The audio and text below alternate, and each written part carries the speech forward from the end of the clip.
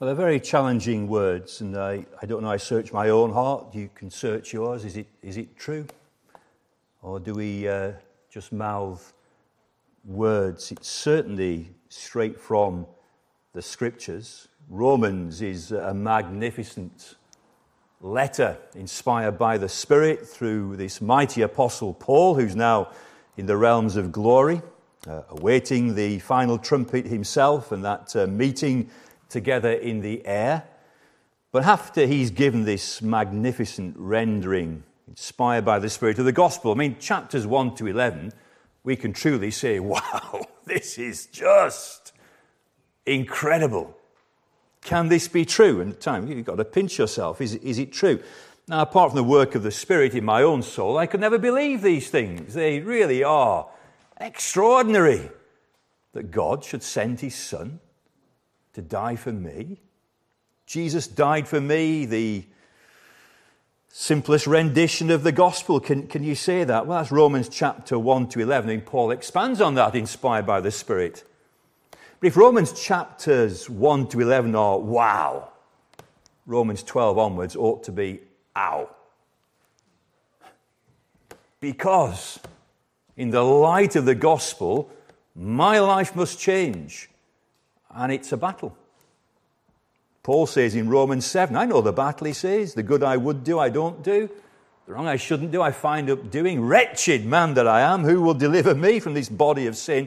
Well, the day coming, thanks be to God, who gives us the victory through our Lord Jesus Christ. But chapters 12 to 16 ought to be deeply challenging. If we can sit comfortably through them, there's something wrong with the preacher or the hearer, because there's nothing wrong with the word. And in particular, chapter 12, he gives this banner heading, verses 1 to 2. I appeal to you, therefore, brothers, in view of the mercies of God, to present your bodies, something you do now, as a living sacrifice. Old Testament sacrifice is dead, but you're a sacrifice, but you're a living one, holy and acceptable to God, which is your spiritual worship, or the logical conclusion of the gospel's message. Do not, and he has to say this because there are many Christians in Rome and around about today, all of us, do not conform to this world. Great pressures in the world to conform. You know, what's right and wrong? Well, it changes, doesn't it, with consensus and different decades. I mean, there are things acceptable today which just back 20, 30 years ago would have been anathema. You never thought it would be possible. Now, if you speak against it, you're in big trouble. But the Word of God remains the same. So don't be conformed, don't be squeezed by the world into its mold, but rather be transformed by the renewal of your mind. That's through the Word, by the Spirit.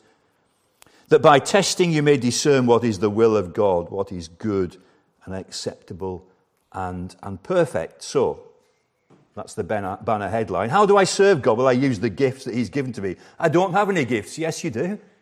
Otherwise, you're not a Christian, because every Christian receives gifts. And that's verses 3 to 8. But then we're pulled up short by verse 9. We might have gifts, but unless they're used with grace, we might as well not use the gifts at all. Let love be genuine. Love mustn't be a veneer, something we can paint on, but it rubs away very easily. And then he goes through this list that we looked at last Sunday afternoon. Love one another with brotherly affection. Outdo one another in showing honor. Do not be slothful in zeal, but fervent in spirit. Serve the Lord. Rejoice in hope. Be patient in tribulation. Be constant in prayer. Contribute to the needs of the saints. Seek to show hospitality. Now, it's clear that's relating particularly to our fellow believers, and it ought to be deeply challenging because we're just not like that. But now it's ratcheted up, and in a sense, many commentators say verses 14 to 21 now relate to the unconverted world, but I'm not so sure. I do believe a lot of these situations arise within the church.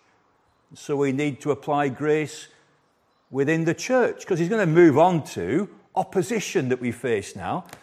And how do we deal with opposition as Christians? And how do we confront those who persecute us?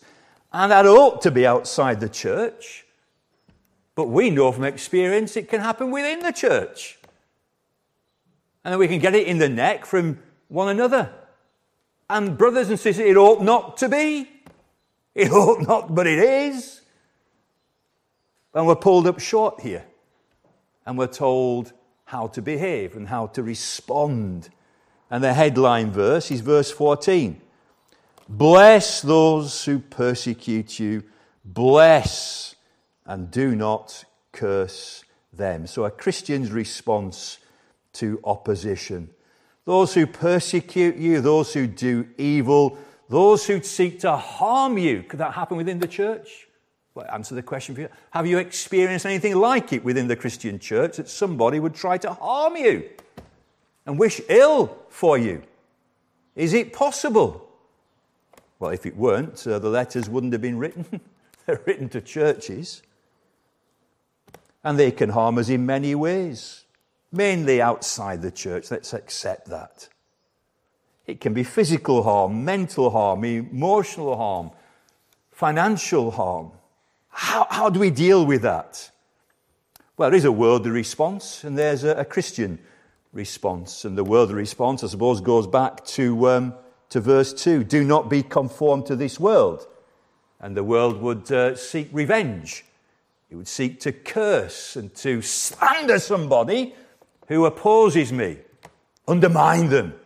Get the gossip machine going. Get your case up front. It happens in politics, doesn't it? That cabinet members are undermined by other cabinet members who get the newspapers in. They've got a juicy story against the honourable gentleman. This honourable gentleman thinks this about this honourable gentleman. It happens in politics. It certainly happens in the world. Laugh at their downfall. Be happy when they have a fall. It serves them right.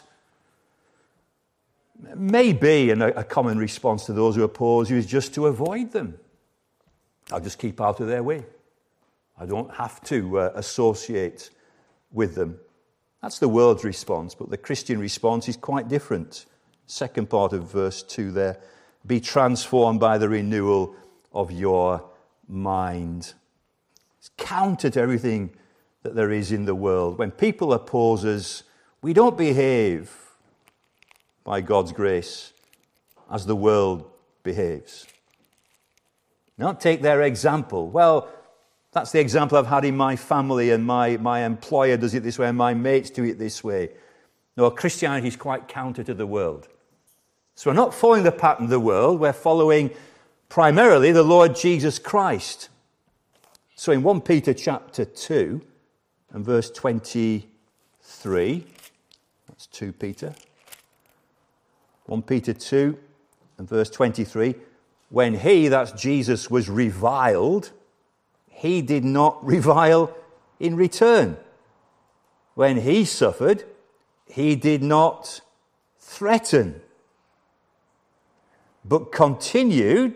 He didn't do nothing, he wasn't neutral. What did he do? He continued. There's something wonderful about that word. He kept on throughout those 33 years, particularly the 3-year ministry.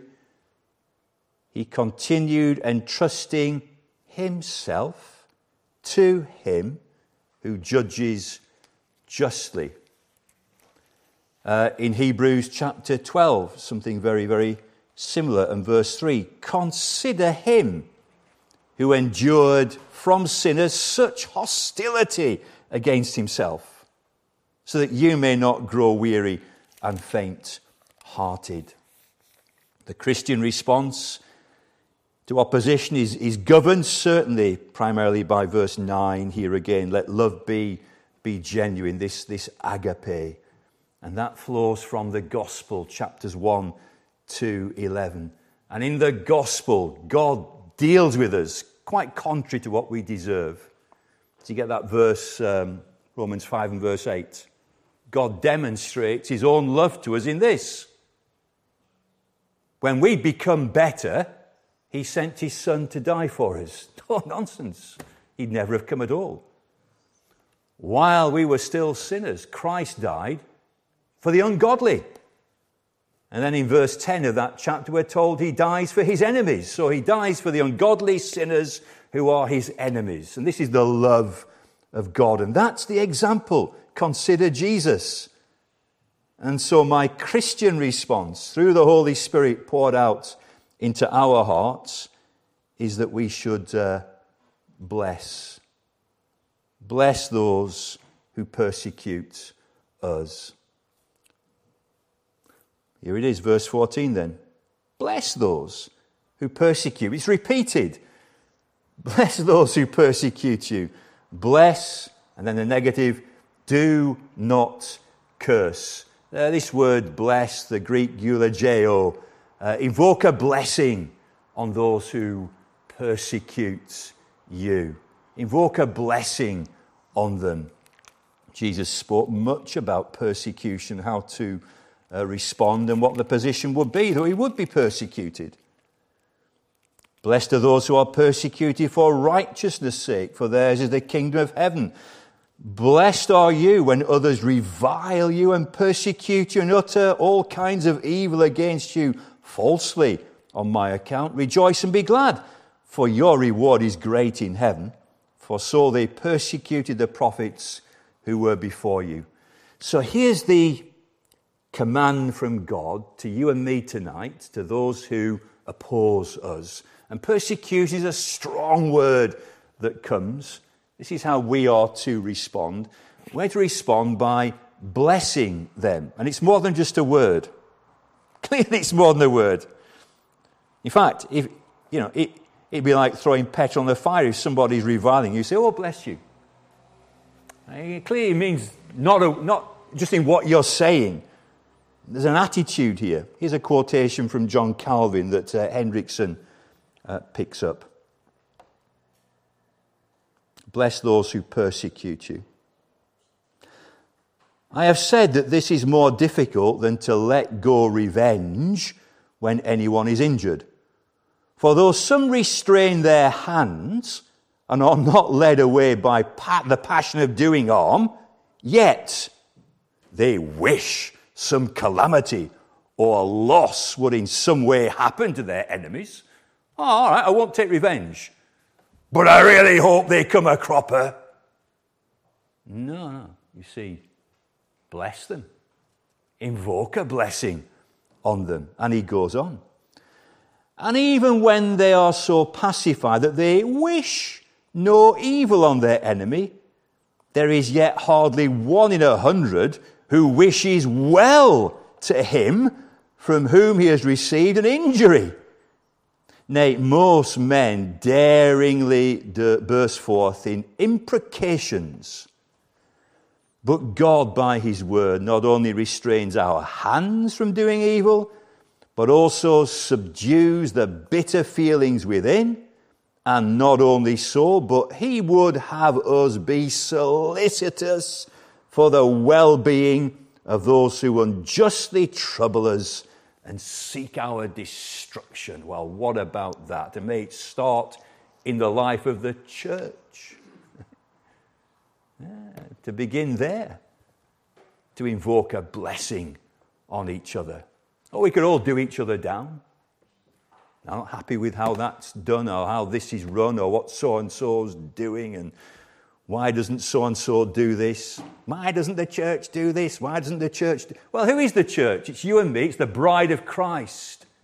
We should be careful how we speak about Christ's bride. He loves her very much. Enough to die for her. And to speak against each other is a desperately wicked thing to do. Yeah, we must deal with sin, but love covers a multitude of sins, you know. Many things that God has forgiven us in Christ, and how much should we forgive, bear and forbear with each other. So within the church, certainly, but in the world and the opposition that we might receive, to be the only Christian in a family perhaps, and the ridicule. Maybe at work there are difficulties for righteousness' sake. Don't suffer for being a fool. There's no blessing on that. But to suffer for a righteous stand is what we might expect to happen in the world. Bless those who persecute you. There's the great headline banner. And to come from the heart and to not only do no evil against them, seek revenge, don't wish anything evil on them, but very positively to be powerfully praying that good would come to them. Why? Well, because we've got an eternal perspective that the world hasn't got. And this world is such a small spark of vapour. Swift to its close ebbs out life's little day, and then we're launched in forever. Well, then there are a number of injunctions that come. Verse 15, sympathise with each other. So within the church and outside the church, rejoice with those who rejoice and weep with those who weep. I was thinking this morning, I think it was in the prayer, I wonder which is the easier or the more difficult. We can often weep with those who weep. There's a sympathetic feeling. What about rejoicing with those who rejoice? We're told to do the both. And Jesus firmly commends this in the parable of the Good Samaritan. Love your neighbour as yourself. Weep with those who weep. Rejoice with those who rejoice. There's the enemy in great need. A Samaritan, a Jew in great need. A Samaritan comes by and helps him. He puts himself where the injured party is and he helps him.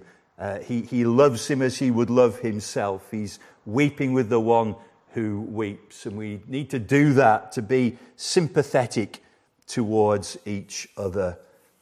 Verse 16 links very much with verse 18. Live in harmony with each other. Do not be haughty, but associate with the lowly. Never be wise in your own sight. Verse 18, if possible, as far as it depends on you, live peaceably with all. But verse 16, it's interesting. Live in harmony with one another. Verse 18, if possible, live peaceably with all. Live in harmony with one another.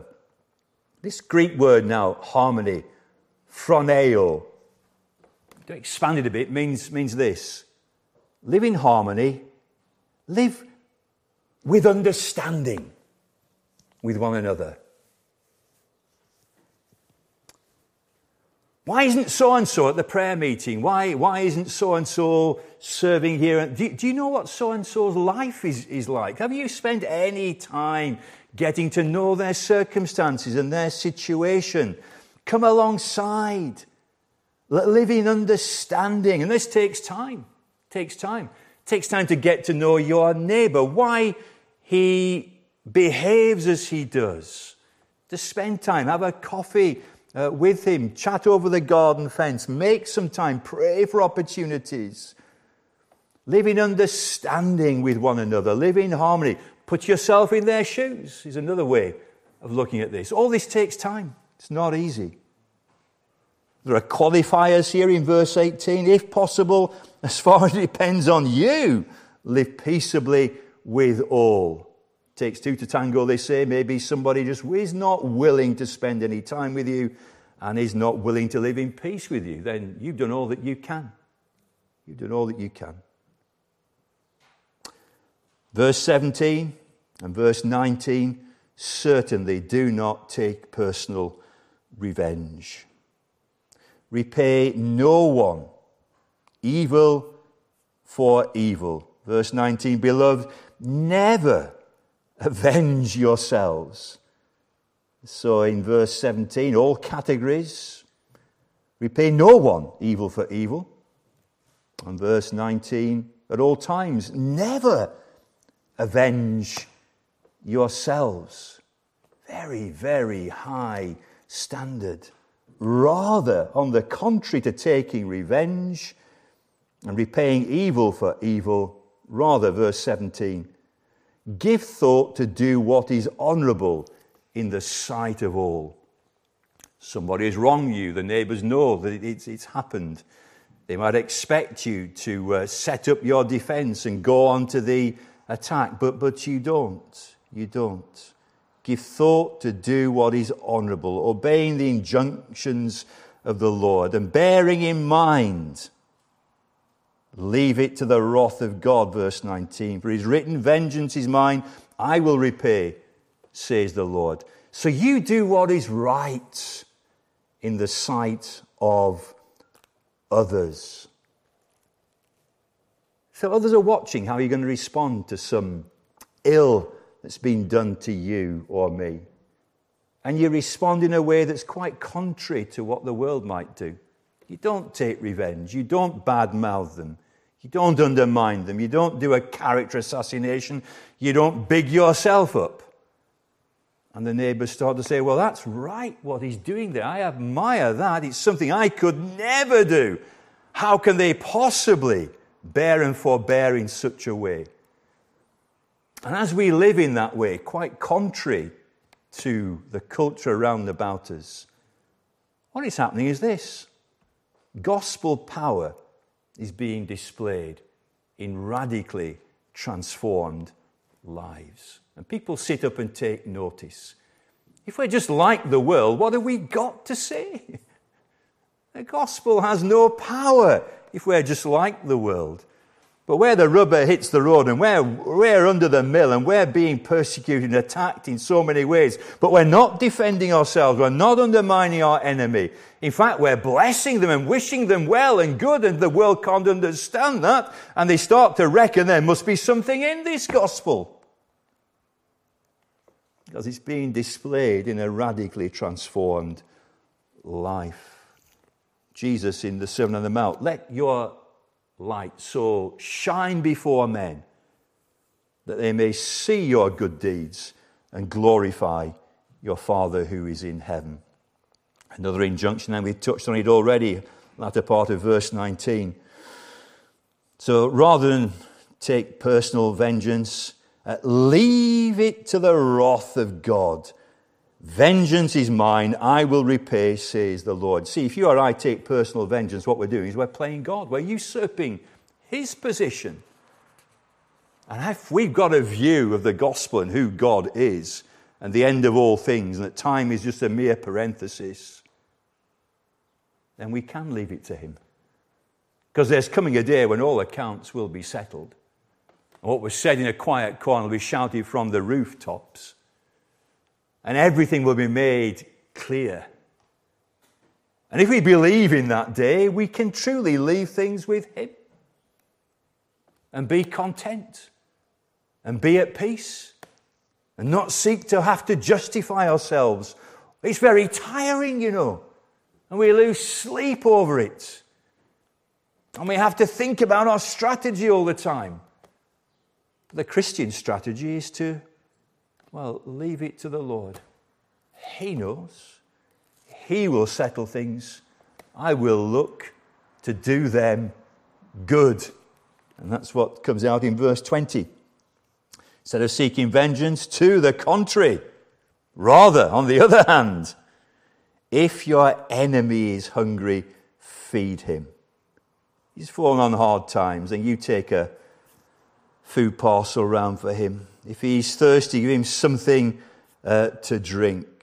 For by so doing, you will heap burning coals on his head. Now, that's not the reason you do it, obviously. You don't want to teach him a lesson by being good. But rather, what's in this? By repaying good for the evil that they've done to you. They fall on hard times. They need mercy. Maybe, again, back to the parable of the Good Samaritan. I don't know what the man who fell among robbers was like. Maybe he was a bit of a tyke, and then the Samaritan comes along and he helps him, and he enters where he is, and he didn't deserve it in any way. Maybe he deserved exactly the opposite. But he goes out of his way. He does him good. And what's our motivation? Who knows? Who knows? He's fallen on hard times. He's persecuted you, but then you're looking to do him good as he's fallen into this difficult time. You will heap burning coals on his head. Quotation of the Old Testament there, Deuteronomy. Maybe you're going to waken up his conscience. Maybe he's going to start to think about eternal issues. Who knows? In doing this, Maybe it's going to be an avenue for him to be open to the gospel. And maybe he's going to ask you the question, why are you doing this when I've treated you in such a way? He gets an attack of conscience and a pang there, and it's like burning coals on his head. Why are you, when I've treated you in such a way? Well, let me tell you, I have a Saviour who treated me so wonderfully when I was such a wicked person in his sight. And in the light of that, I can only seek to do good to all those who are round and about me. And we have these immortal souls. And my friend, let me tell you, what he's done for me, he can do for you. So who knows? Who knows? The world goes in one direction. We must be radically different. And these are powerful things. And we struggle.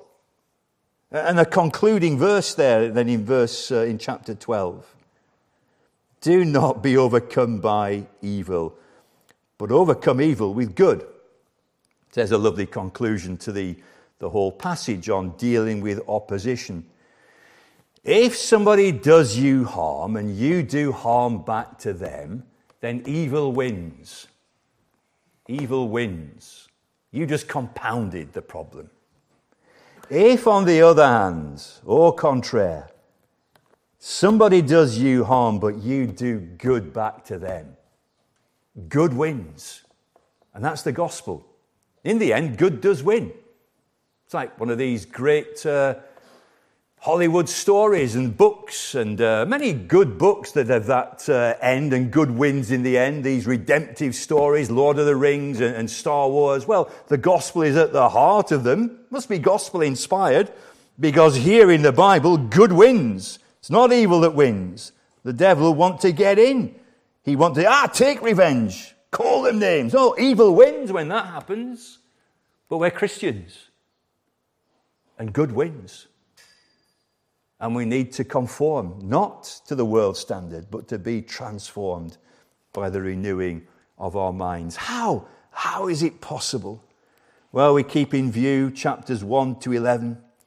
We keep in view verses 1 and 2, this appeal that's made by the mercies of God.